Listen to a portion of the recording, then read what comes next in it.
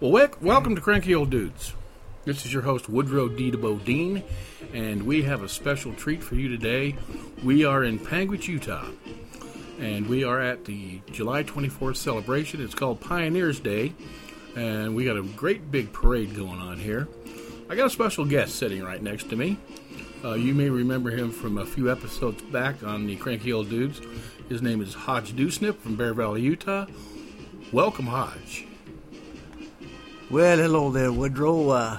Hodge Dewsnip here, and last time I talked to Woodrow was on a radio show several months ago. We talked about fish and trout and all kinds of things, but I finally get to meet the Woodrow here in Panguitch, Utah. He was kind enough to show up for this celebration here in Panguitch, Utah, and seeing no Woodrow in person here, I didn't think he'd be quite so fat.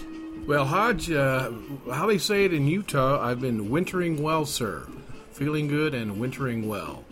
You know, we're up on top of the old Panguitch High School. We've got a great bird's eye view of this parade. And, Hodge, as I look out over this Panguitch Valley, I see nothing but green fields. Could you expound on that just a little bit, Hodge, and tell me exactly what's going on here? Well, yeah, Woodrow, this whole valley here is just full of green fields. You know, we call this green stuff lucerne, which is a big old fancy word for hay. And this hay in the Panguitch Valley is so beautiful and so nice and so rich with moisture that some people say even a horse would eat it. Well, Hodges, I look down on this crowd from our beautiful perch up here on the old high school. I just see lots of happy folks waving flags, little kids, babies, grandparents, all sorts of folks. Looks like everybody's having a great time. Well, yes, Woodrow, it's a huge crowd today here in Panguitch, Utah, and as I understand, there's a significant part of this crowd. It's a big family reunion, and it's the Woodard clan. And this Woodard clan's a large clan. Now, the family's spread all over the country now, and from what I understand, we've got Woodards from all over the place. We've got the Howa clan. It's a big clan from Price, Utah. And we've got the Whitneys from Salt Lake City. We've also got the Ayers from Pleasant Grove, Utah. And we've got the Ibsens. Now, the Ibsens, they kind of moved out of the valley here and went out to California. And they all came back in here from California to join the crowd today. We've also got the Cadell clan. The Cadell clan is from Fort Collins, Colorado. And we've got actually some Woodards from Flagstaff, Arizona. And there's some Woodards from Page, Arizona. And there's also Woodard from Denver, Colorado. Oh, and speaking of that Whitney clan, don't let me forget that large contingent of Whitneys from Moab, Utah. Quite a show here. Well, Hodge, I'd like to say something about the band here today at this big parade. It's a huge band. What they've done here in southern Utah, they've combined bands from all of the small cities around Panguitch.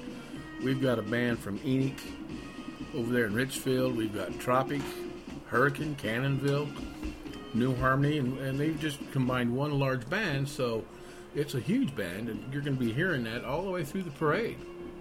Well, here comes the first entry in the parade, Hodge, and the name of this float is the Daughters of the Utah Pioneers.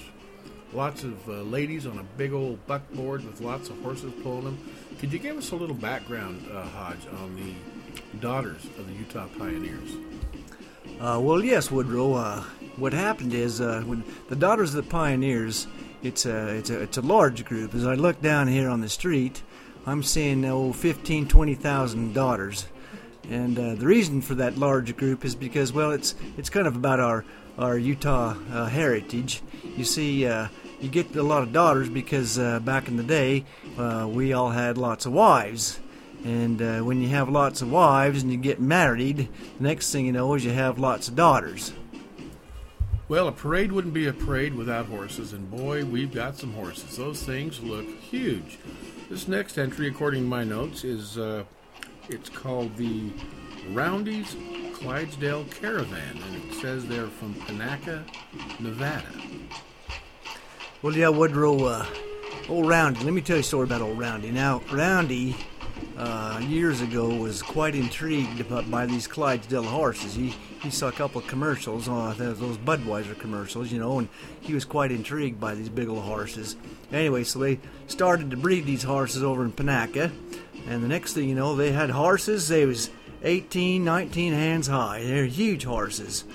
And as we see them walking down the road here, we can see that these horses leaving lots of road apples, and usually we have shovels that come up behind these horses, but for these horses we got a couple of John Deere backhoes. Anyway, there's the three staples here in the Utah Valley, in the Panguitch Valley, and it's deer meat, curd cheese, and pine nuts. And I'll tell you one thing, Woodrow, you can never find a better pine nut, a bigger pine nut, than old Panaca, Nevada. Well, Hodge, I hear bagpipes. Now, that sounds a little strange to me, being here in southern Utah. I didn't think I'd ever see a bagpipe band or a piper unit. This outfit is called the Circleville Marching Pipers. They're all dressed up in cowboy outfits. They got hats and spurs and chaps and six-shooters. What's that all about, Hodge? Well, Woodrow, this Piper Band is from Circleville, Utah. And the reason they're dressed up in their cowboy garb, the hats and the chaps and the spurs and whatnot, is because back in the day, as you well know, old Butch Cassidy, well, he was from Circleville, you see. And so when this Piper Band started up here, they figured that they just couldn't wear like Piper Band stuff. They had to wear the cowboy chaps and the things like that because it was Butch Cassidy land. Well, I understand that Butch Cassidy was never actually killed in South America like the movies led us to believe. That he actually moved back to Circleville and lived there for a while. And I think he went up on Salt Lake around that Draper area.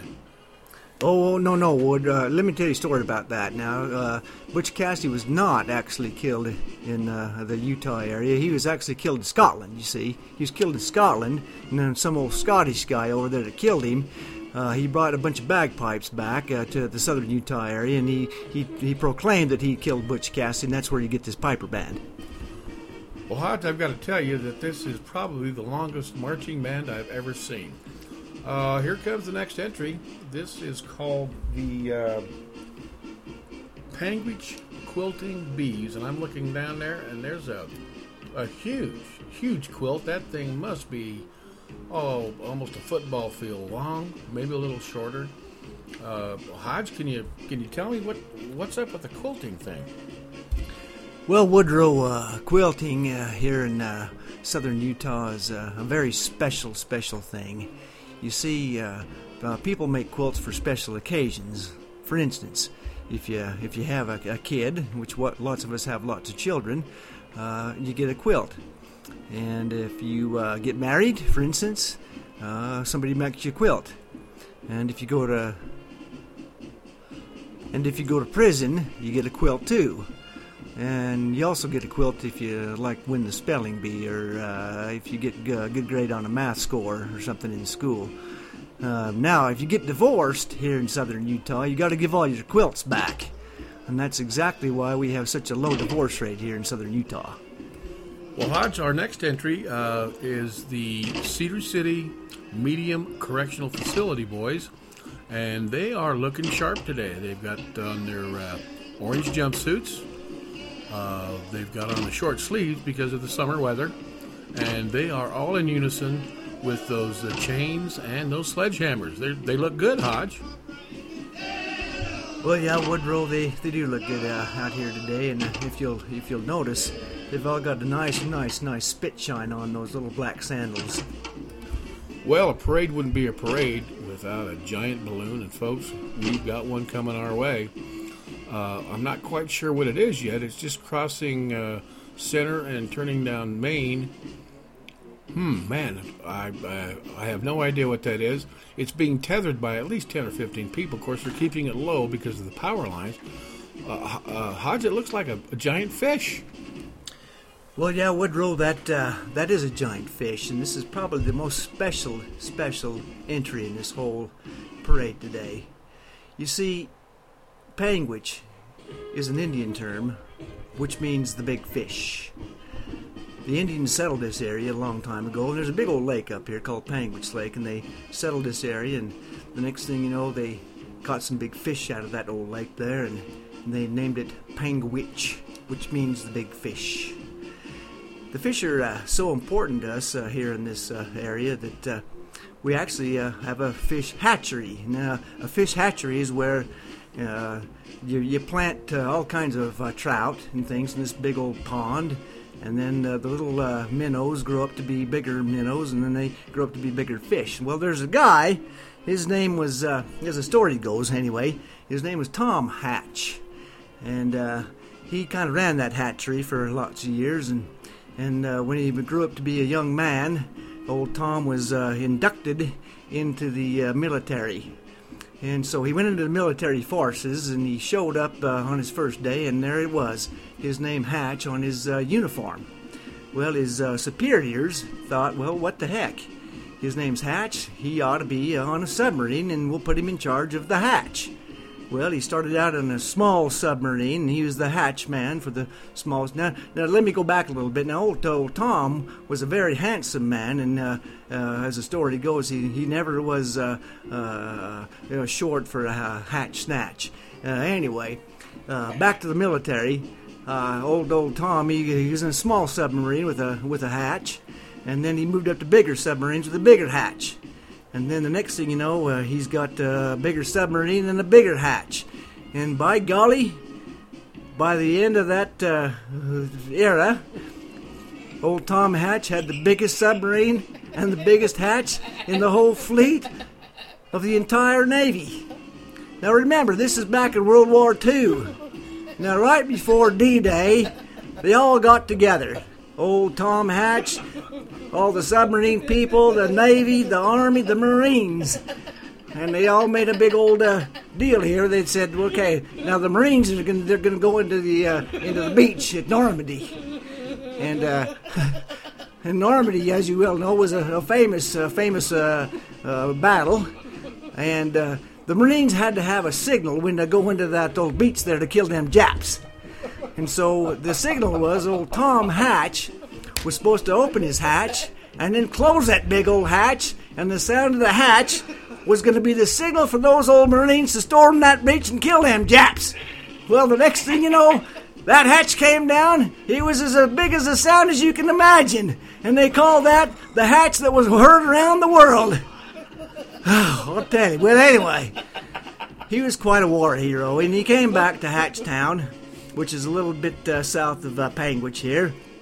And he worked in that hatchery for quite a few more years, and he died. Well, it's kind of a sad story how he died. He was working in the hatchery, and he fell into that big old pond full of fish.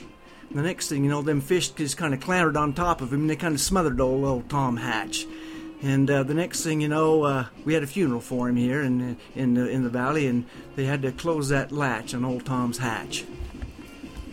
Well, Hodge, it looks like this parade's coming to an end because here comes the Panguitch Volunteer Fire Department. They're making that turn on Main Street down to Center and Main.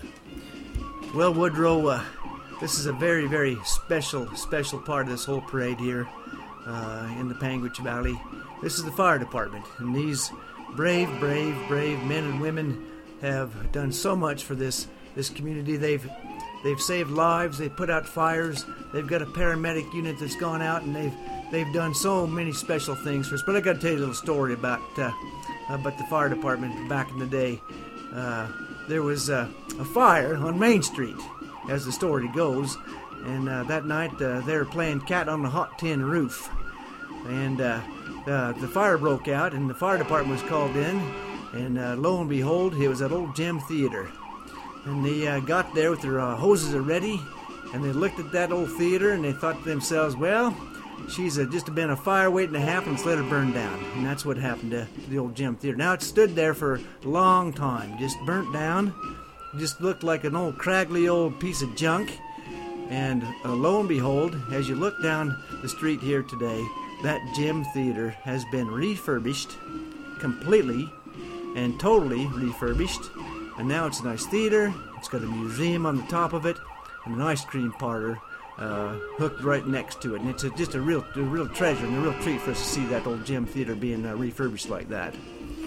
Well, Hodge, I saw the show bill on that, and Harry Potter's playing there. So the good folks in Panguitch, and especially the young kids, are now getting a chance to experience, a nice theater to go to and, neck a little bit back in the back row. Well, and here comes that fire department down the road. And look, they got the hoses a-blazing. They've got that big old hose fire thing going out there, and water's splashing everywhere. And this is one of the best parts for these kids. The fire department comes down with 3 or 4 trucks here, and they just splash everybody left and right. And oh, looky there, they're throwing some water up into those power lines. Well, look at that. It's right into the power lines. Well, I hope nobody gets fried.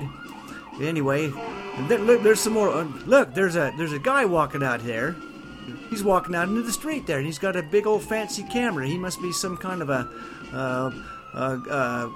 news guy or something.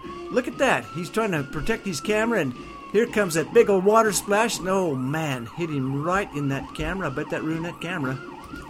Well, this is Woodrow D. Bodine coming to you live from Panguitch, Utah for the Pioneer Parade. I've had a great time here today, and I want to thank my special guest, Hodge Dewsnip. Hodge, what do you say we head on down to the Flying M and get ourselves a patty melt? Well, Woodrow, I think that's a really good idea. We're so glad and thankful that you are here today to share this special occasion with us, and we hope you'll come back again someday. And by the way, did I tell you that story about Tom Hatch? Well, what happened was old Tom, he worked in the hatchery, and then he got inducted in the military, and the next thing you know, he... This is Greg Woodard, a.k.a. Woodrow D. Bodine. And Wyatt Woodard, also known as Hodge Dewsnip. Well, the reunion's over, and we're glad that everyone was there. We hope everybody got home safe and sound. It was nice to see everybody kind of get out of their comfort zone, get on over to good old Panguitch, Utah.